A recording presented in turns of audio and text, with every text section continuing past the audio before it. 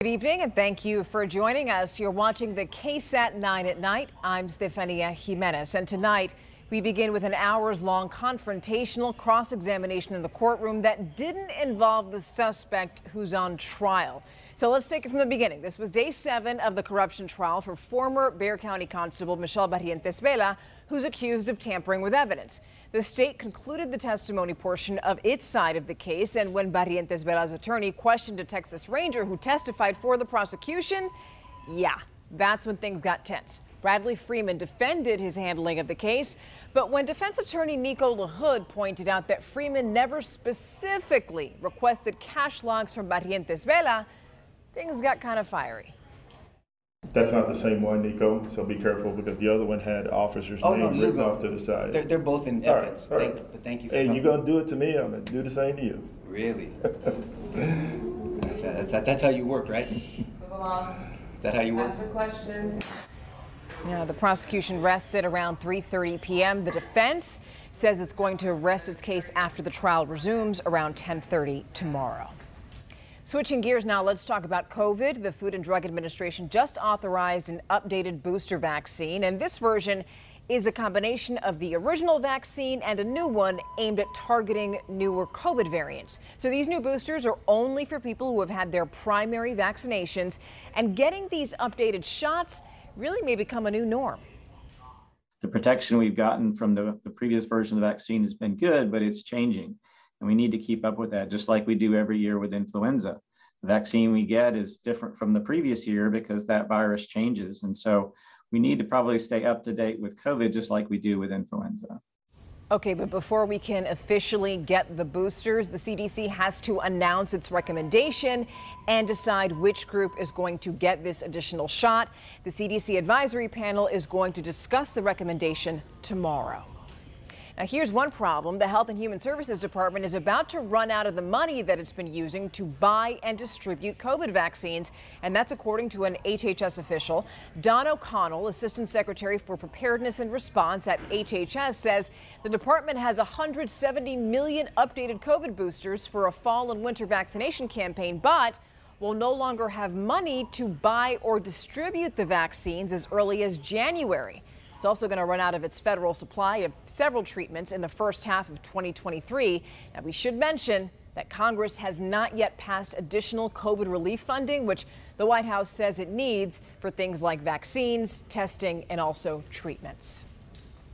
A local teacher got fired for breaking the rules. We're told that the Edgewood ISD teacher spoke to a student in a, quote, unprofessional manner, and it was caught on video.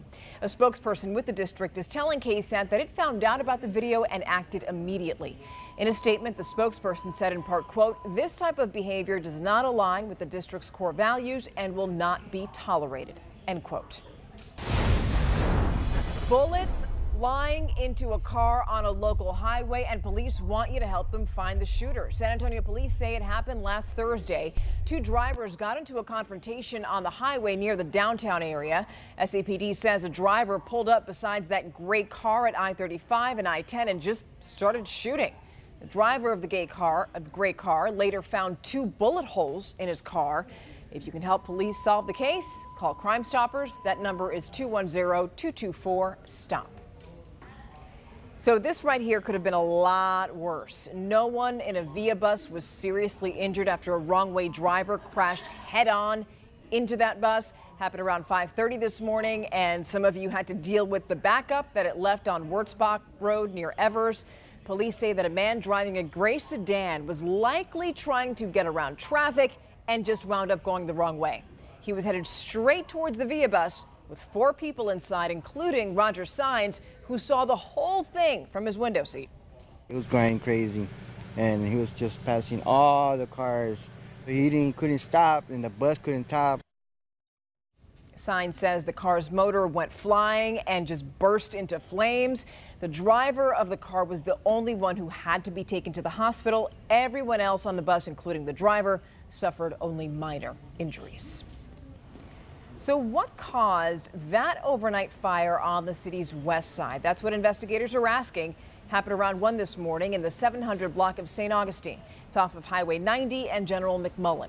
Firefighters arrived just in time. The fire started in a shed and was spreading to the home. Now, thankfully, nobody was inside the home, and crews did fight those flames very quickly. You can say she got more than what she bargained for, a cart full of unpaid groceries and her photo on San Antonio Crime Stoppers. So let's get you a closer look at that. Do you recognize her? Police say that back on August 20th, she robbed a Dollar General in the 4300 block of Culebra Road, and she reportedly filled her cart up with merchandise, went to the register, and she acted as if she was going into her purse for money, but just walked out with her cart. And when another woman followed her outside, she pulled out a knife. So who is she? If you give Crime Stoppers information that helps them find her, you could get a $5,000 reward. On the men this evening, Texas gubernatorial candidate Beto O'Rourke is feeling better. You should see him on the campaign trail soon. O'Rourke's campaign says that the candidate plans to return to in-person events and is going to be in Laredo this Friday. This is 1 week after the gubernatorial Democratic challenger had a brief stay at a hospital. He's been dealing with a bacterial infection. Now, with 10 weeks to go until the election, polls show that O'Rourke is trailing Governor Greg Abbott by single-digit numbers. From cookies to Blue's Clues toys, several products that you may have in your home are being recalled. Our Marilyn Moritz shows us the products and also the dangers in tonight's Recall Roundup. Have these in the pantry? Market Pantry White Fudge Animal Cookies sold at Target are recalled after a metal wire was found in some. They come in a big plastic bear container. The best buy date is February 21st. Take them back. Brewing danger. IKEA is recalling thousands of metal espresso makers because the stainless steel safety valve can burst. A few folks have been scalded. Take it back. Blue's Clues recall. Huffy says it's pulling more than 28,000 of these plush puppy ride-on toys. The toy can tip forward, and 18 toddlers have injured their faces. These were sold at Walmart. Contact Huffy for a fix. And more toy trouble. Epic Everlasting Play is recalling thousands of Kadoozy My First Activity desks. When the toy is attached to a crib, the child can tangle his clothing on it or get his jaw trapped in the handle. Parents, you can contact the company to get either a new toy or get your money back. If you need more information on any of these recalls, you'll find it on our website. Marilyn Moritz, KSAT 12 News. So now let's get to your weather. Some of you got rain today. What's it going to be like tomorrow? Meteorologist Adam Caskey has your forecast. As we go into Thursday, rain chances really not as high, just very isolated in nature. We're talking a 20 to 30% chance into the afternoon. We'll start the day, though, 76 degrees, partly cloudy.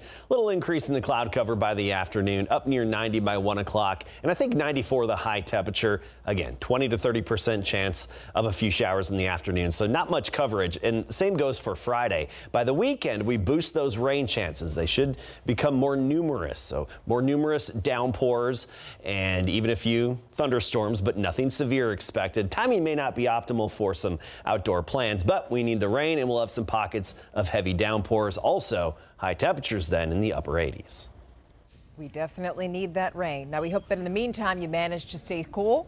Thank you so much for watching The Night at Night. We'll see you tomorrow.